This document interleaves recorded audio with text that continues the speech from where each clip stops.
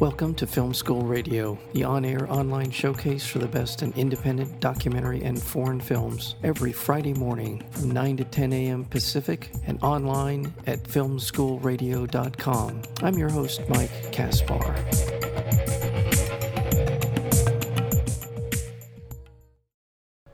The Last Repair Shop is a beautiful film about the humanity and love of music that all comes together at the Los Angeles Unified School District's musical repair facility, where people lovingly work on instruments that are then provided to the young musicians throughout the school district. It's led by Steve Bagmanyan, who introduces us to not only people in his department, but along the way we meet these young musicians who are benefiting from the work that's being done there. Beautiful short documentary film, co-directed by Ben Proudfoot and our guest today, Kris Bowers. We know Kris from his own work, including an earlier collaboration with Ben Proudfoot.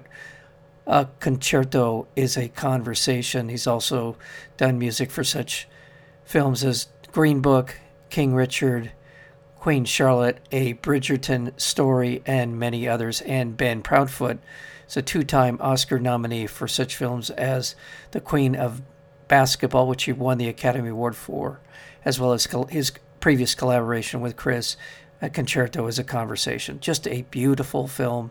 So honored to have back on the program today with us, Kris Bowers. Kris, welcome back to Film School Radio. Yeah, thank you, Mike. Really appreciate it. Yeah, thank you.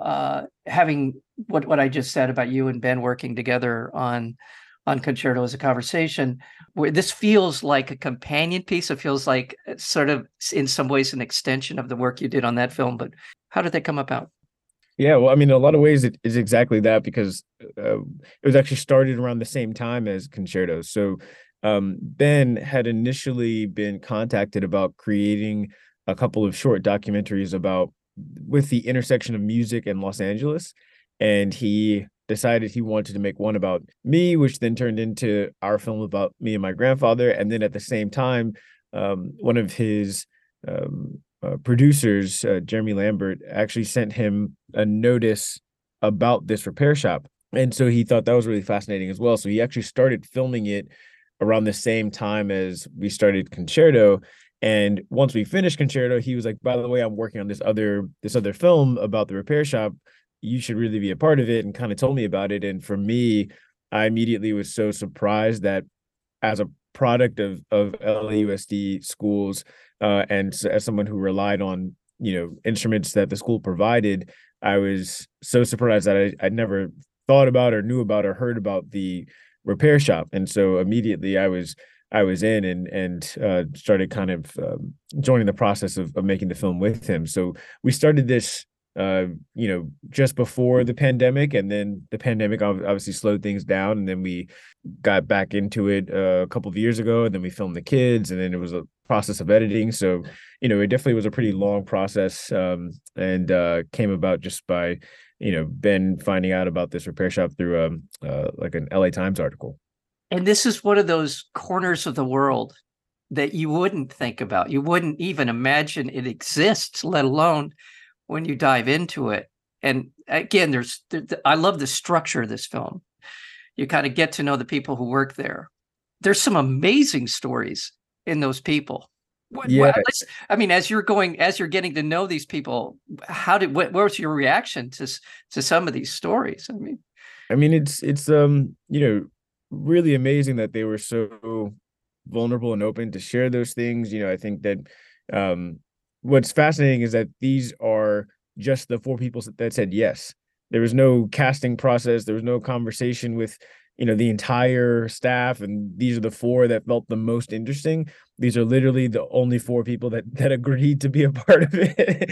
And, maybe that's just something where they each recognize in themselves, a story that is worth telling, or that they wanted to share and felt like it was valuable. But I also think it's a testament to the fact that every human has a pretty interesting story once you really get in there and look around in terms of what a life experience looks like. And so, there's only 12 people that work at the repair shop. So, we have a third of those people in the film. These people were the people that were the most open, and Ben did those interviews. And I think that, he's just so good at getting people to come outside of their shells and really express some of the harder parts of their journey. You're a world-renowned musician. My experience being around musicians has always been that it's the love of doing the music and what they hope to maybe make money doing at some point. That isn't the motivation. They're motivated by their desire to play music and to express themselves. So I'm watching it, blown away by these stories, but I'm not surprised that they have such a heartfelt take on their work, on their life, and what they do and how they go about promoting music in their own lives. Yeah, totally. I think that the fact that music touched all of their lives, and was such a beacon of hope, or like this, kind of life raft for some of them through really difficult times, just really speaks to why it's so important to them to help provide that for the next generation. I think that for anybody, there's something that helps us get through really difficult times, and often it's the arts. And I think that music is such a huge thing for people that are musicians or non-musicians. But I think it's really amazing when people have had that exposure to music at an early enough age where it can be that for them through a lot of the difficulties of growing up. Yeah, and in many ways, all of the people in the film, whether it be the people in the shop that are repairing the instruments, or the people, or the young musicians that we have a chance to talk to, really is the embodiment of what we hope is the American dream, the American path forward in a fulfilling life. And I don't like to, I feel awkward even singling any one or two of them out, but Steve Bagmanyan, with his story, his very survival was at stake, and and Paty Moreno, you're going to shed a tear watching this movie. I mean, you can't help it. I hope you are. Yeah, So, definitely. Yeah, each of those kids are such a, light, and also just so sweet of them to be open and talk about what they're going through. And I think that in the course of those interviews, it was so fascinating for me to look at kids that I assume don't have anything that is not worth, but like, I think that once you get to be an adult, you've gone through so many things in life that you see kids, and there's a tendency, at least for me, to kind of be like, oh, you don't know what struggle is, or you haven't experienced the hard stuff yet. And so many of these kids, have had really difficult moments in their lives. And we look at what kids are going through now, and the rate of mental crisis in children. It just makes sense that so many kids need something like music to kind of help them get through things. And so, yeah, each of those kids, I was so excited to see how just their youth, and again, that light spirit that they have came through even in the face of a lot of what they're moving through. I want to remind our listeners, we're speaking with Kris Bowers. He is the co-director of the short film called The Last Repair Shop. He and Ben Proudfoot have worked on Oscar shortlisted films, Emmys, you're an award-winning musician. I love the way the film concludes with a composition that you put together. I just thought it was beautiful, and the way that you're integrating all of the different people that we've gotten to know in the film at the very end. I don't think that's a spoiler, but it's just really, really well done. As far as, am I wrong? Is this your first co-director, or did you and Ben co-direct a concerto as a conversation? I'm trying to remember. We co-directed a concerto right. as a conversation as well. I think this one, as far as I'm concerned, I definitely was much more intimately involved. I think concerto was much more because I interviewed my grandfather, and had a little bit of a say in terms of how the story was constructed. But with this one, it was a lot more of Ben and I really in the trenches together, getting this one done. I'm so happy for both of you. And in terms of Ben's career as really diving into the world of short documentaries and short films, has really honed his skill set in that regard. And he won the Oscar for The Queen of Basketball. And And also, A Concerto Was a Conversation was also nominated. I think I said shortlisted, nominated for an Academy Award as well. Um, as a filmmaker, the cinematography, I really want to mention the cinematographer in this, because I thought the framing, I thought there was just so much about the warmth of these conversations and the way that these subjects were framed. Besides the interviews, just so much about this film feels warm and inviting. Let's talk about that, the look of the film. Yeah, David Feeney Mosier, he's an incredible cinematographer, and we both I know that he's worked with Ben and Breakwater for a while, and then also I worked with him with my wife on a project that we did separately, and so it was really amazing to have him on this, and for Ben and I to have so much trust and comfortability with him. So much of the way this film looks and feels, I think that speaks to his attention to detail and his sense for lighting and color and all of that. I think that he's just one of those incredible talents that we can just kind of give him specifics in terms of framing or feel or tone or any of that kind of stuff, and he is a really creative cinematographer that looks to try to find a way to get that extra bit of juice out of the vision you might be explaining to him.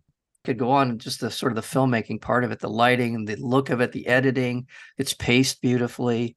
It's just such an inviting film. Thank you. Yeah, Nick Wright, our editor, also spent those 3+ years working on cutting it, and the first cut of this film was over an hour without the kids. So for him to get add more material and get it down to under 40 minutes was an incredible feat. So Nick did an incredible job cutting this film.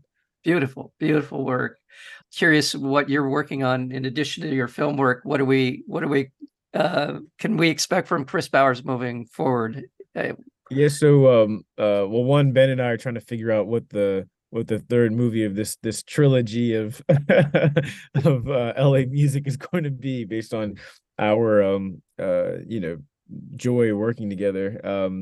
And then I am working on a couple of personal projects, and then as a composer, I'm working on the Bob Marley biopic that comes out next year.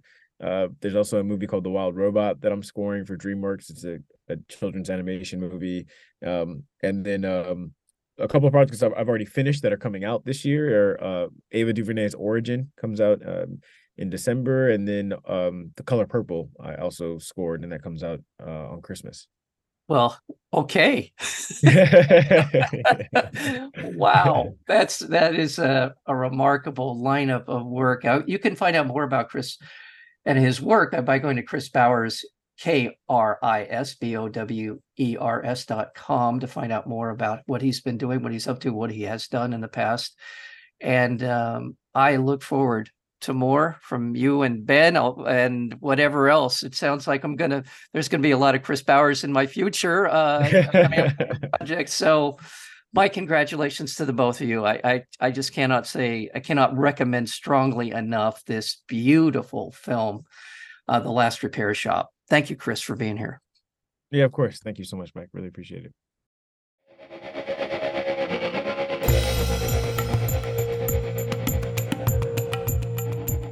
You've been listening to Film School Radio, the on-air online showcase for the best in independent documentary and foreign films. You can find out more about the program at filmschoolradio.com. I'm your host, Mike Kaspar. Thank you for tuning in, and we'll see you next week with another edition of Film School Radio.